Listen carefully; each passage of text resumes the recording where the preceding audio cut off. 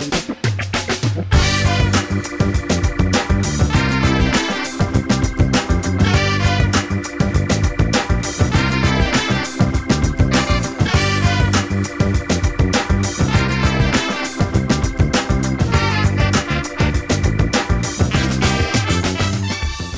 there, my name's Ollie Lloyd and welcome to the Food Talk Show. On the show today, we're joined by Joanna Allen, the CEO of Graze. Now, Graze is not exactly a brand that needs any introduction. In fact, it had its birthday. It was 15 years old just a few weeks ago. Now, when it launched, I'm sure many of you remember that it kind of turned the snack industry on its head and revolved itself around a kind of highly innovative direct-to-consumer delivery model. Today, it's one of the many B Corps owned by Unilever, and is focused really on helping people make the small changes that can have big impacts, from sustainability to health. So welcome, Joanna, and thanks for joining us on Food Talk. Thanks, Ollie. So I suppose, looking at your experience at Unilever, you were working on some of their really big brands like Hellmann's and Rexona. What kind of, what drew you into working for what is essentially a teenager in Graze? It's a wonderful teenager. So I joined Graze about 18 months after the business had been acquired by Unilever. And Unilever recognised that to take the business really on its next chapter, taking it, if you like, from a sort of scrappy teenager to a slightly more mature 20-something, it would benefit from someone who had led businesses that were slightly more mature and businesses that had really understood what it is and what's needed to be successful in the kind of ubiquitous nature of the snacking industry. I joined right at the beginning of the pandemic, which now feels hard to remember, but they were crazy days. It took me 7 months to get my leadership team in a room together because they had been sort of scattered a little bit to the wind through the pandemic. And I've now been leading the business for just over 3 years, as you said, most recently celebrating our 15th birthday. Great. Well, I'm sure, I don't think any of us enjoyed running anything during the pandemic, but I'm sure starting in a new world must have been particularly hard. Now, I suppose one of the things that I alluded to in the intro is that, Graze is a B Corp. And I think, within the challenger brand world, there's been quite a lot of debate about B Corps and how come businesses like Coca-Cola and Danone, and I suppose to some extent Unilever as well, could actually be considered a B Corp. And on some level, I suppose I've got some sympathy with those challenges, because the reality is that Coca-Cola is still a very large polluter of plastic. And I know Danone was recently sued even by Client Earth for not kind of addressing their environmental footprint. So I suppose, how do you kind of square the circle, and what do you think the role of Unilever is in the B Corp movement? So I think the first thing to say is anyone who has become a B Corp, or anyone who's going through the process of becoming a B Corp, appreciates the rigour and the demands, honestly, of going through that certification process. And they are incredibly demanding, whether your ownership model is private or by a large multinational. There's no kind of free pass for being part of a bigger organisation. And I do believe that for B Corp to truly be the kind of pinnacle of the future of how business should evolve, which I truly subscribe to, we have to do that with scale. Now, as I said, I don't think that scale should come with any dilution of the standards that are required in order to become a B Corp, because it truly is, as we've talked about, the kind of pinnacle of businesses that are being far more considerate of their social, their environmental impact than your standard business.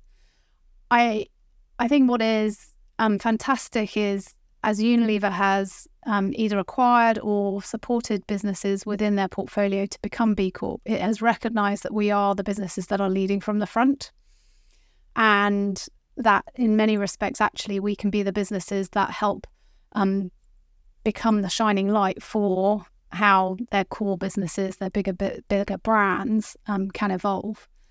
But I think, Unilever is a business that has always had a very long-standing commitment to sustainability. I think Pullman, as the previous chief exec, was sort of broadly recognised for being a real thought leader in that regard.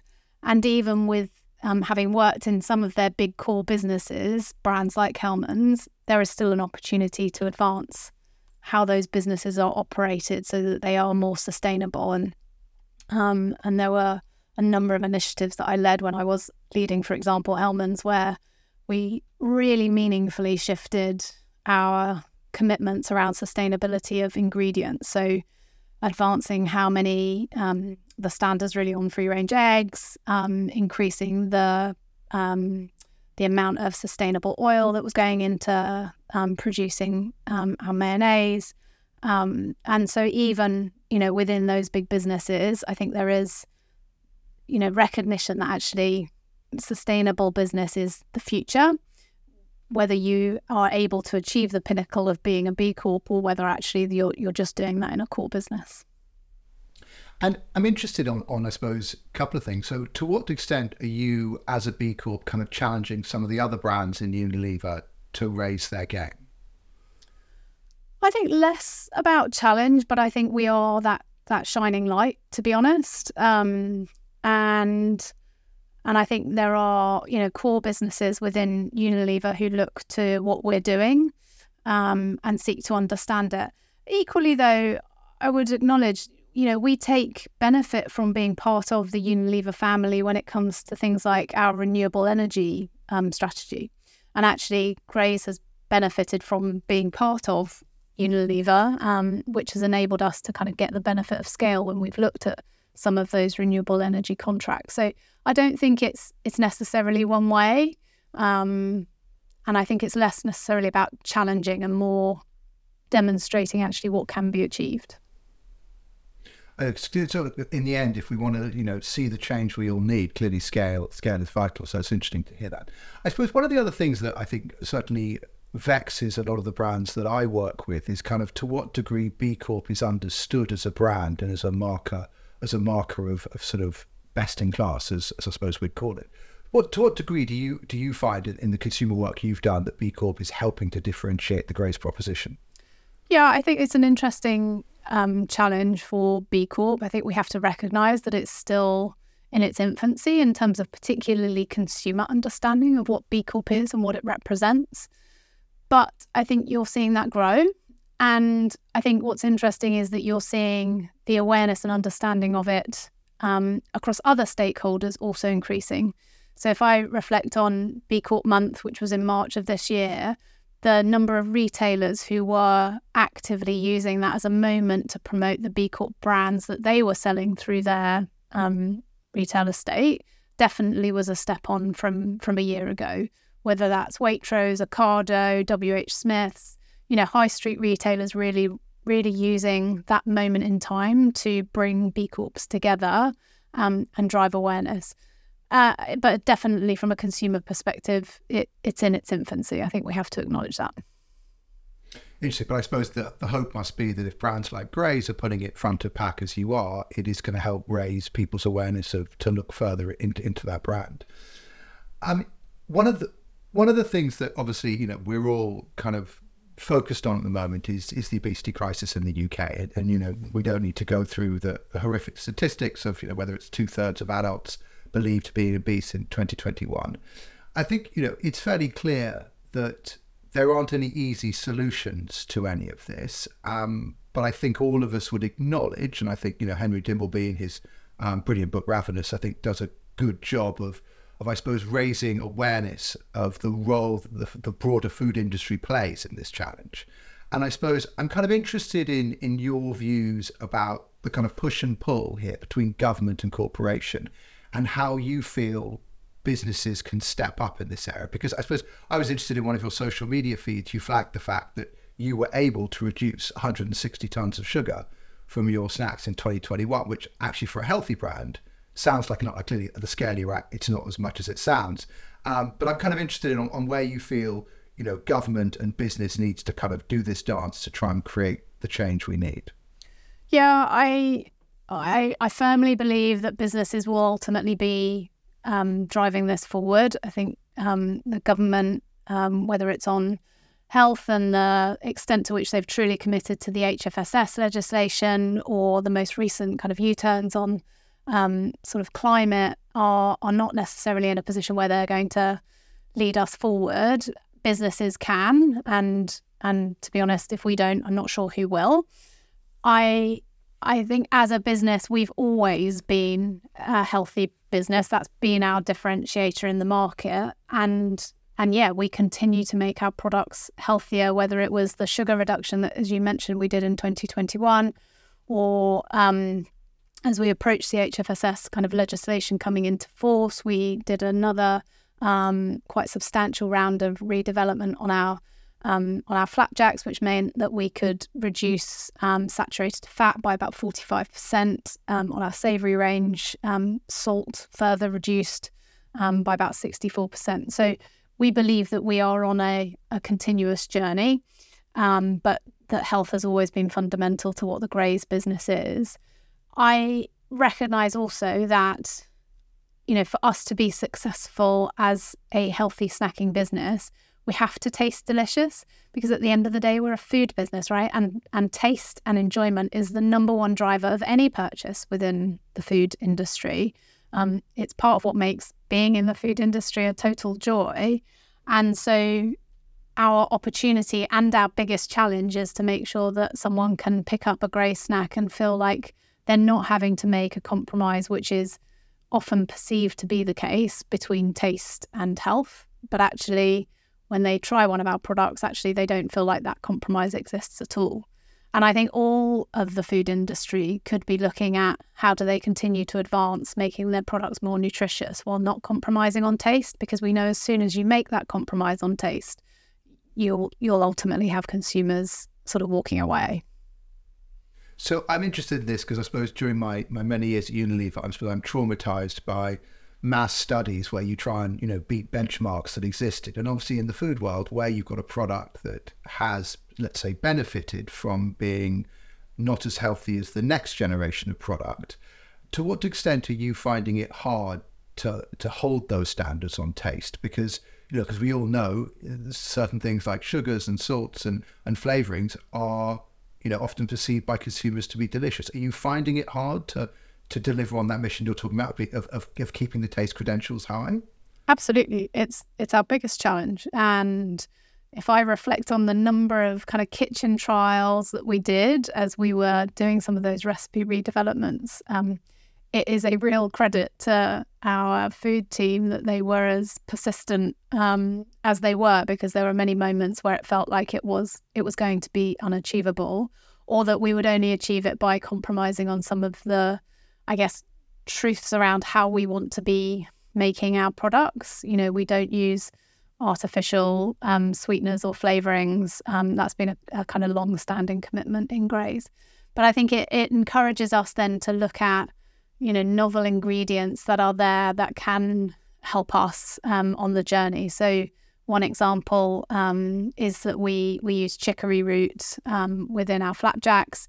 It enables us to maintain a great kind of flavour and sweetness, but actually gives us a benefit of fibre and enables us to reduce sugar. So, that's Graze as a relatively small player within the snacking industry. I would challenge my peer and probably bigger businesses within snacks to say, what are they doing to advance that as well?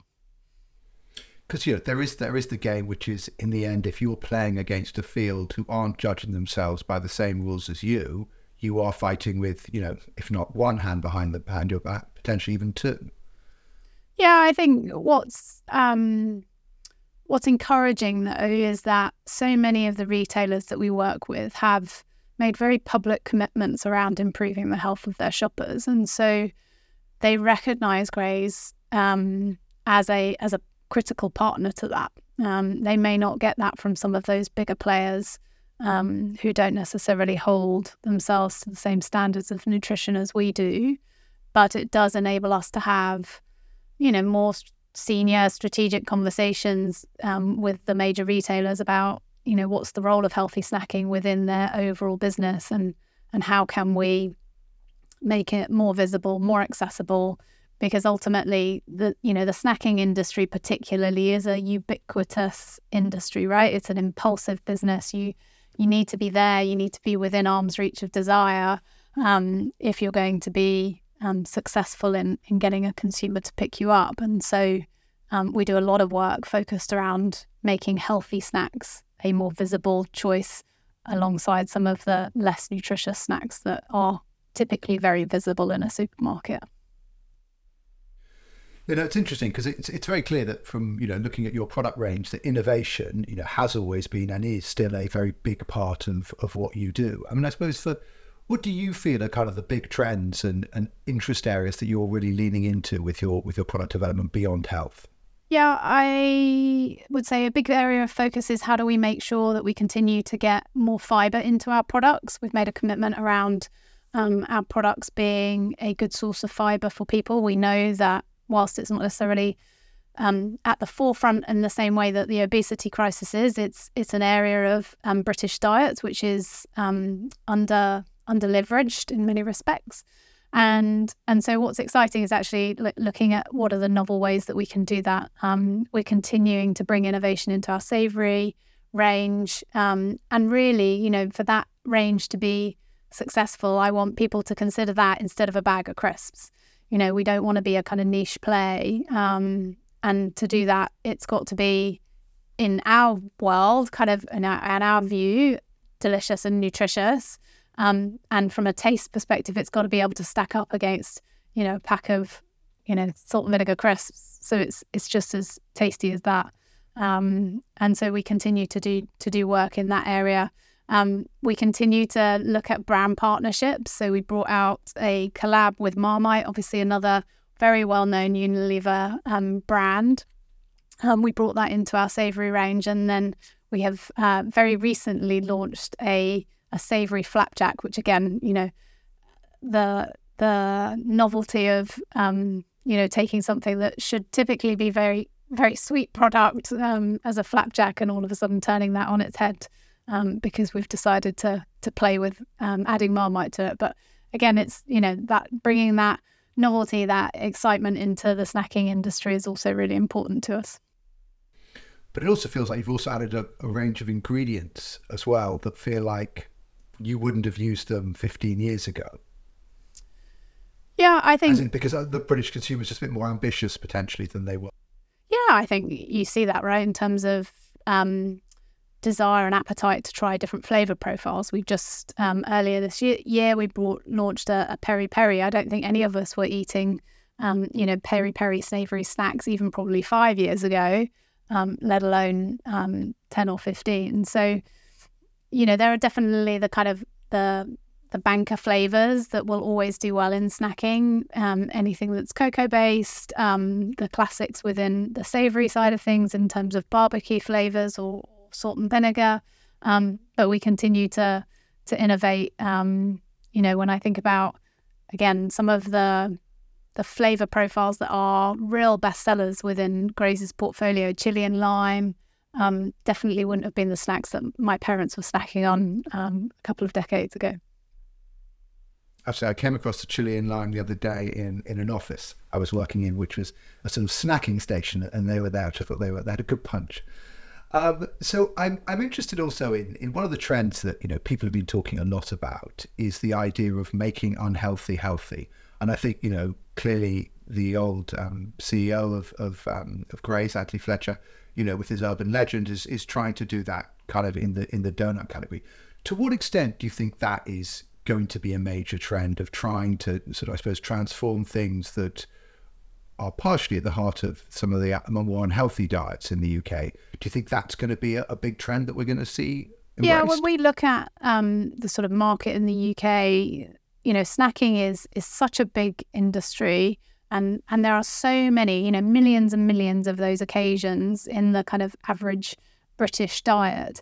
And there are different drivers for those, right? There are moments when you want something genuinely nutritious and the health credentials of that are a really fundamental driver.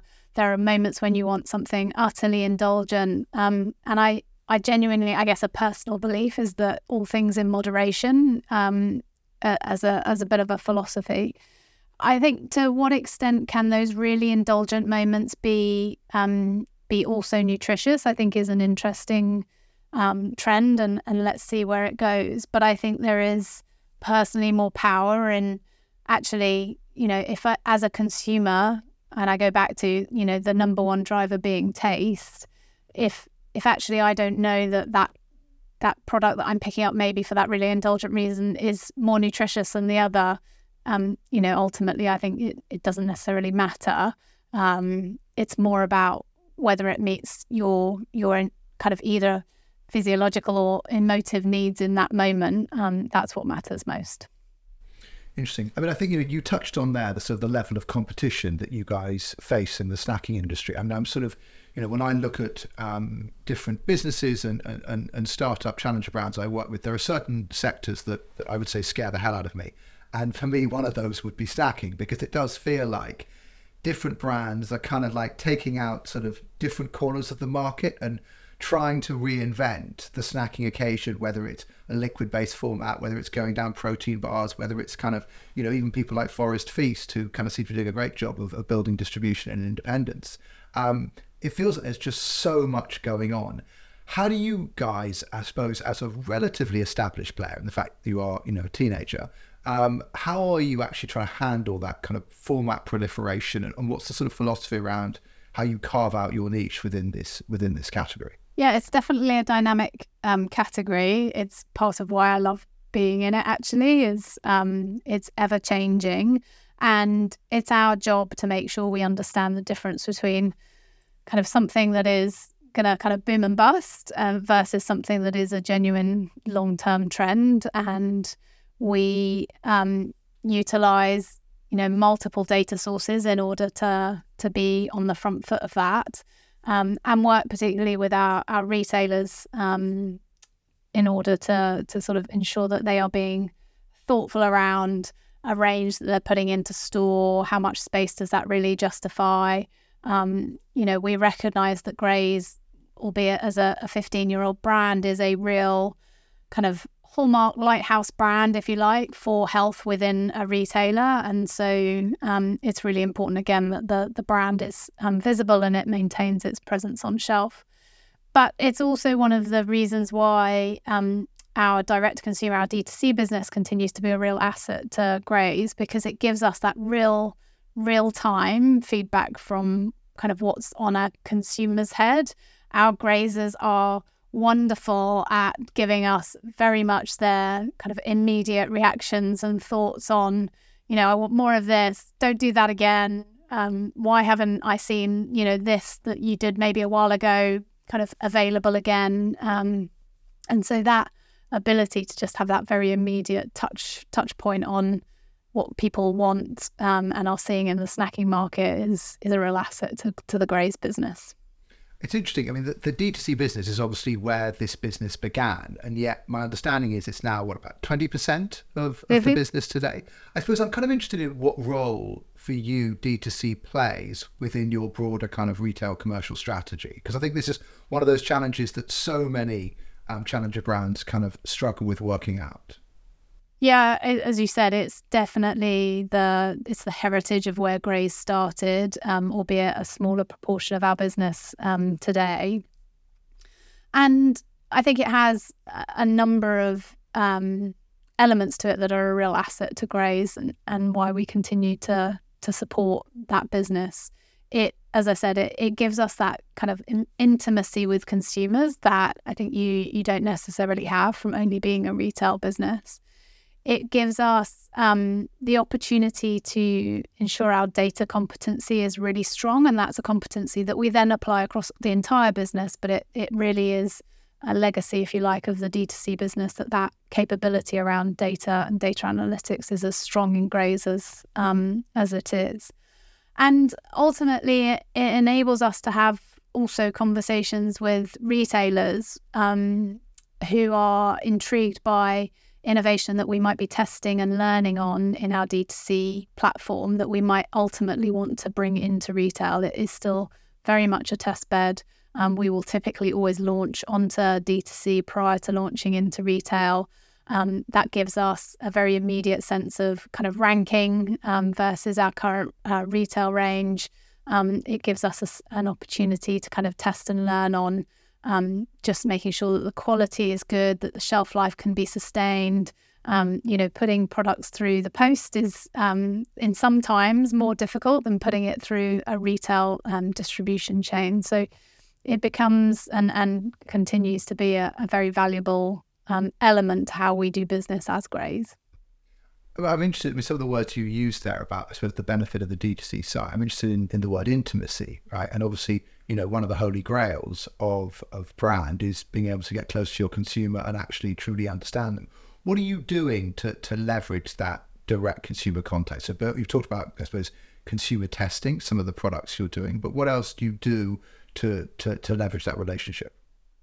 Yeah, so we have kind of micro communities within the D2C subscriber base who we might reach out to if we want feedback on particular innovations that we're developing or on renovations of recipes. So we did a lot actually with our Grazer community when we were doing the work on the most recent round of reformulations, where we were able, because they are such committed fans of the Graze business, we were able to know that actually if they kind of gave it the green light, that we could then have real confidence of taking it into the retail market. So we very much use them in that respect. And then we know that they are, typically very loyal advocates for the brand. And what's interesting is, I think as we, think about kind of the evolving kind of media strategy for Graze as a more mature business, they are often the fans, if you like, who are keeping Graze present within particularly kind of social channels as well.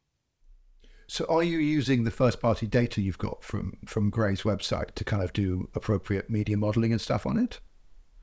So we use it for that, definitely. So we'll use it to help then inform things like our broader reach media planning when we're thinking about things like TV planning.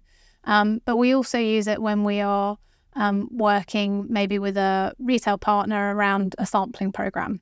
Really being able to use the profile of our subscribers and thinking about actually how do we go and find a similar profile maybe from a dunnhumby database, for example, to make sure that then we're targeting that sampling opportunity most effectively. Because whilst we are a teenager, we're still in many respects a very young brand when it comes into retail. The business has really only been in retail for sort of 7, nearly 8 years. So we're still young in many regards. Do you sense that if you were the CEO of Graze and this is an idea that you just pitched and raised funds for, do you think you'd build it the same way that you've built it, with a kind of a 5-year run up in D2C followed by retail? Or do you think the paradigm has shifted in this area where people are more open to developing a kind of an omni-channel approach from the start? I think the reality of the context today is radically different than it was when Graze was started. If you think back to when Graze was born, in many respects, it was really bloody hard to find a healthy snack in a supermarket or in a corner store. And we had many subscribers who were getting their Graze box delivered to their office workplace when we were all working 5 days a week in an office. The world has, in that respect, radically changed. And we are continuing to evolve what D2C offers to recognise that, because, now if we want to be a significant player within the healthy snacking industry, the reality is that industry is much more prevalent within mainstream grocery today than it was back in 2008 when Graze first launched. I think the opportunity still of D2C businesses today is that you have that opportunity to engage with, as I said, a more loyal, more engaged consumer base. And I think, as I, engage with a number of kind of businesses which are either D2C only or D2C in their majority, you continue to see that is the advantage that you gain, right? It's that opportunity to have those one-to-one conversations with people that the reality of a retail route to market doesn't enable you to have. It's funny, you mentioned the days where Graze boxes were sort of delivered to people's desks. It kind of triggered for me a memory of my early days working in Unilever, where sort of shortly after lunch, someone would head out to M&S to go and buy Percy Pig sweets for us all to snack on. That was definitely not in the healthy camp. On the basis that Percy Pigs, I suppose, are my sort of dirty snacking secret. What's your dirty snacking secret? Oh, I'm definitely I'm with you on the Percy Pigs fan. I'm definitely more of a sweet snacker than I am a savoury one. I have to say, I tried I'm a big fan of Tony's Chocolonely. I'm sure many of your listeners will be familiar with it. I think it's doing amazing things in the chocolate snacking section. And I tried their new Little Bits earlier this week, and I thought they were rather scrummy too. Yeah, they are doing very well. So one of the things I suppose that is also interesting is I suppose because you are 15 years old, your D2C business has probably been built more by email addresses and addresses than it has by social media. And I suppose I was interested to see that actually, I suppose your social media following, at least on Instagram, is kind of similar to quite a lot of startup brands like, Bold Beans, and actually smaller than even Pippa Nuts. So I have to say I'm quite a fan of their peanut covered chocolate treats. I suppose where does social fit into your kind of agenda? Because I think a lot of challenger brands are completely obsessed by social. It doesn't strike me that it's your sort of core obsession. Where does social fit within your remit, and how are you using it? So social for me is still an area where, because of the dynamics almost of those channels, it's still evolving in terms of the role it plays in our engagement strategy. So for me, Graze, as a slightly more mature than a startup business, it's really important that we continue to sustain kind of the top of mind awareness that we have. And for all of the chatter around how media consumption has changed, we know that TV continues to be one of the most effective and efficient routes to doing that. And so Graze has kind of, over the past couple of years, had a number of moments where we've invested behind TV. Then obviously, acquisition channels continues to be really important to our direct consumer business. But where we are evolving our investment is really around areas, particularly around search. So we know that is a critical point in the conversion. But then also partnerships. And I think, we've done some really interesting work with Beer 52, Craft Gin Club, Gusto, HelloFresh over the last year, where we've done more of a partnership approach, because we know that actually our collective subscriber base is already more predisposed to digital subscriptions than maybe the kind of average population is. And so social then has kind of has had less, I would say, attention, but it is something we're starting to engage on, and looking at actually what's the role of us having a voice on social as opposed to the brand being present on social. And so we've been doing quite a lot of sort of test and learns over the last couple of months, more around kind of the micro influencer connection points within social, and that's bearing some good fruit. I think that will definitely be something we continue to invest behind next year. It's interesting. I do think the opportunities around collaboration and brand collaboration is extremely interesting, because, as you rightly say, there are other brands who have big databases like you do, have similar target audiences to you, and actually, as you say, the challenge of getting them to add one more thing that comes through their door direct is probably easier than some of the other routes. That's really interesting. Well, listen, I suppose a final question to wrap up. I'm assuming that you cook the odd meal at home. So I was interested to know, what is the ultimate sort of Joanna meal that you love to cook at home? My go-to, it's definitely a Friday night meal, is a porcini mushroom and pancetta risotto. It's definitely a favourite. Kids are always happy when I cook that. Nice. That sounds like the perfect thing to have after a long week. Well, listen, Joanna, thank you so much for sharing all your experience with us and telling us all the story. And thanks for joining us on Food Talk. Pleasure. Thank you, Ollie. Thanks for listening to the Food Talk Show. And if you enjoyed this episode, please do follow us on LinkedIn and Instagram, or subscribe to us wherever you listen to your podcasts.